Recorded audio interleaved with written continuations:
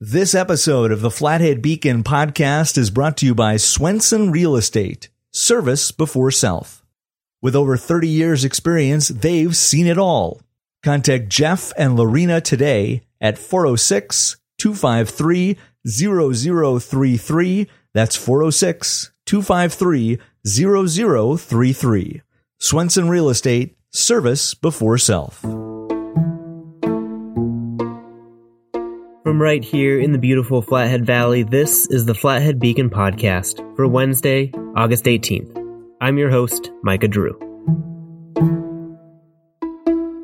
The Flathead Valley has seen a drastic increase in COVID-19 cases and hospitalizations in recent weeks, with the number of hospitalizations on August 12th and 13th just below the single-day record seen last November during the pandemic's peak.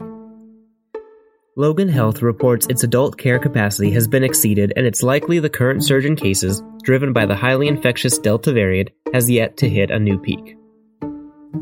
Flathead Beacon managing editor Myers Reese routinely talks with local hospital and health department officials to stay updated on the status of the virus in the valley. I talked to Myers on Tuesday afternoon to hear the latest statistics and worries from around the Flathead. But before we get to that interview, a reminder that this week's podcast is supported in part by members of the Flathead Beacon Editors Club. Members support all of our journalism in all of its forms, in print, online, and here in the podcast studio, and they do so for as little as $5 per month. Plus, they get some extra perks too. To find out more or join today, visit beaconeditorsclub.com. And now, on to this week's guest, Flathead Beacon managing editor Myers Reese, who I talked to Tuesday afternoon.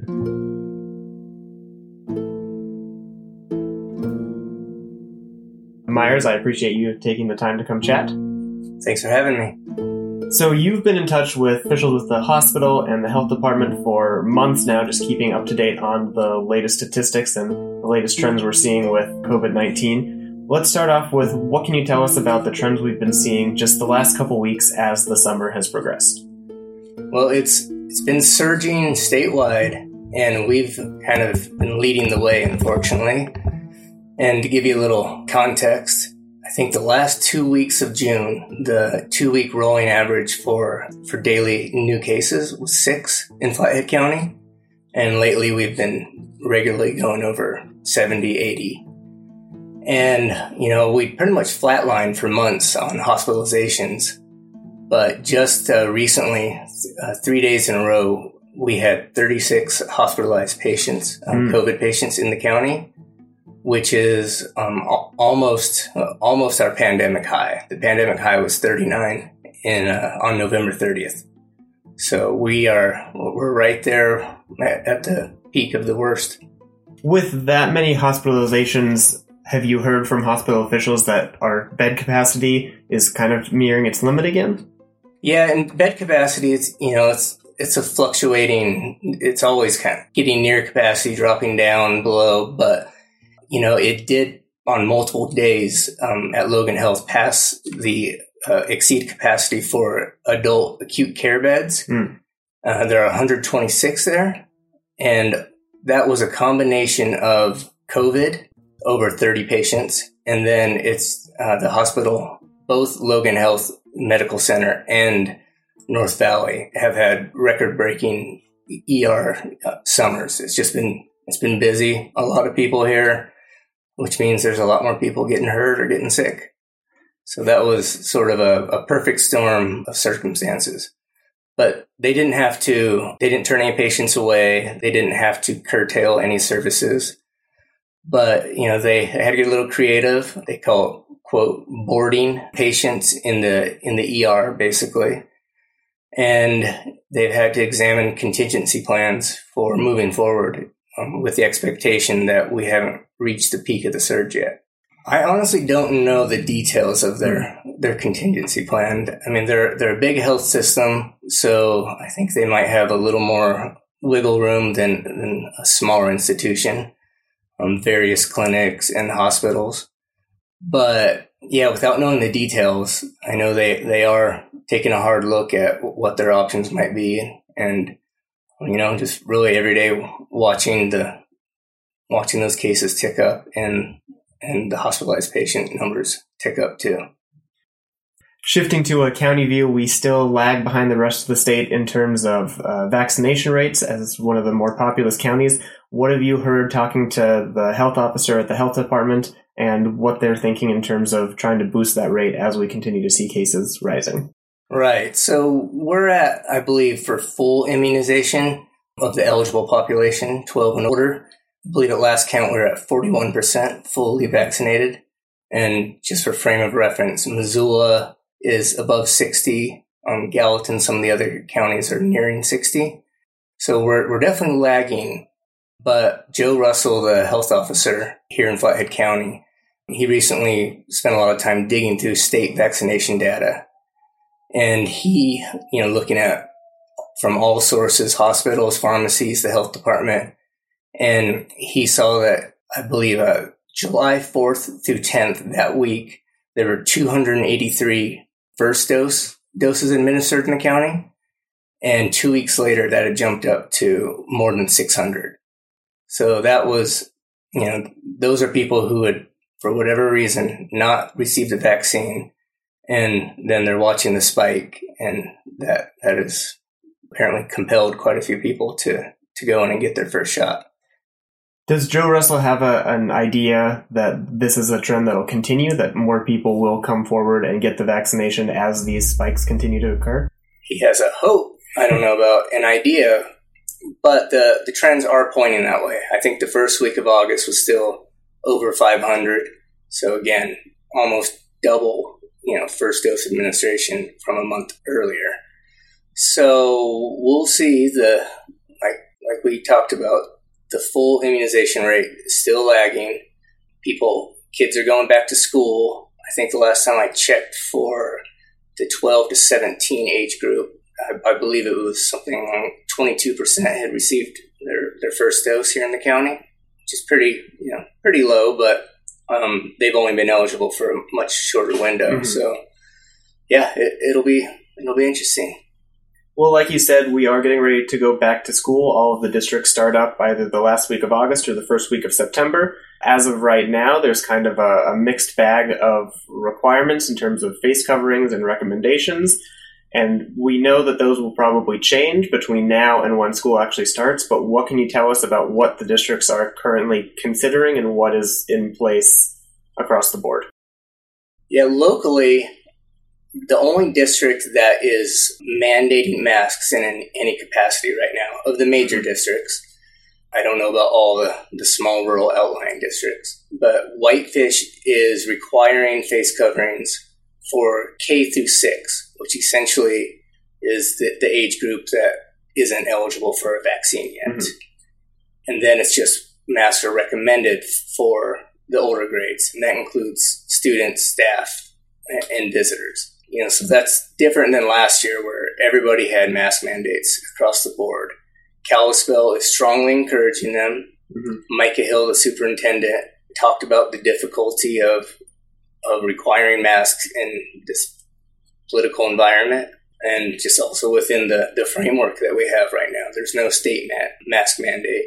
So that's a little bit different approach. And Micah Hill, the Kalispell superintendent, He certainly believes in the efficacy of masks, at least as one tool in preventing spread.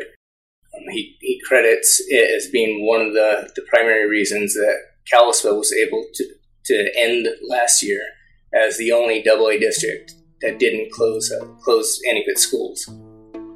So, he's watching pretty carefully. The Delta variant seems to be affecting younger people at a higher rate. It is more contagious, but he's obviously still hoping to avoid closures, as all superintendents are. Well, we will all be hoping for the same thing, and as more guidelines come out, we will be sure to keep you all updated on what things will look like in the school districts. It should also be noted that due to federal guidelines, masks are required on all school transportation, both to events and to school, and that is in place across the country.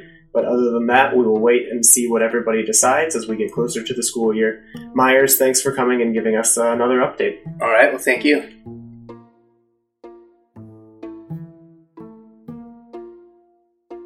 Since my discussion with Myers, the latest data from the Flathead County Health Department came in for today, August 17th. The county reported 88 new cases of COVID and 42 hospitalizations, 37 of which are county residents. This is the most hospitalizations ever reported in a single day since the start of the pandemic for the Flathead Valley. We'll be right back. And before we get to this week's headlines, Dr. Mark Remington of Glacier Eye Clinic has a message from our sponsor this week. I've known Jeff for probably around 20 years. Very good friend of mine. He's helped me both personally and professionally in the real estate market. He is super ethical, super knowledgeable. He's prompt. He'll return your calls, and he'll steer you in the right direction. As a friend, he's been service before self. Contact Swenson Real Estate at 406-253-0033 today. Now, here are the biggest news stories from the last 7 days as of 8 p.m. Tuesday, August 17th. A cold front is sweeping into the Flathead Valley and has cleared out some of the dense smoke, but firefighters are still battling blazes across western Montana, and fire danger remains extreme. The Thorn Creek fire near Thompson Falls has grown to approximately 32,000 acres and is far from being fully contained. Near Glacier Park, the Hay Creek fire has kept evacuation warnings around Polebridge in place, and over the weekend, a Black Hawk helicopter assigned to that fire assisted with initial attack on a new start near Big Hawk Lake in the Jewel Basin, and also assisted with bucket drops of water on the 2700 Boulder fire on the eastern shore of Flathead Lake, evidence of the strain on resources caused by wildfires around the west.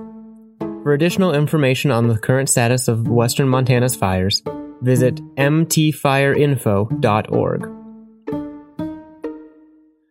On Thursday, Waterton Lakes National Park and Glacier National Park achieved full certification as an international dark sky park, joining more than 130 certified international dark sky places around the world and cementing itself as a near-perfect spot for viewing nighttime wonders.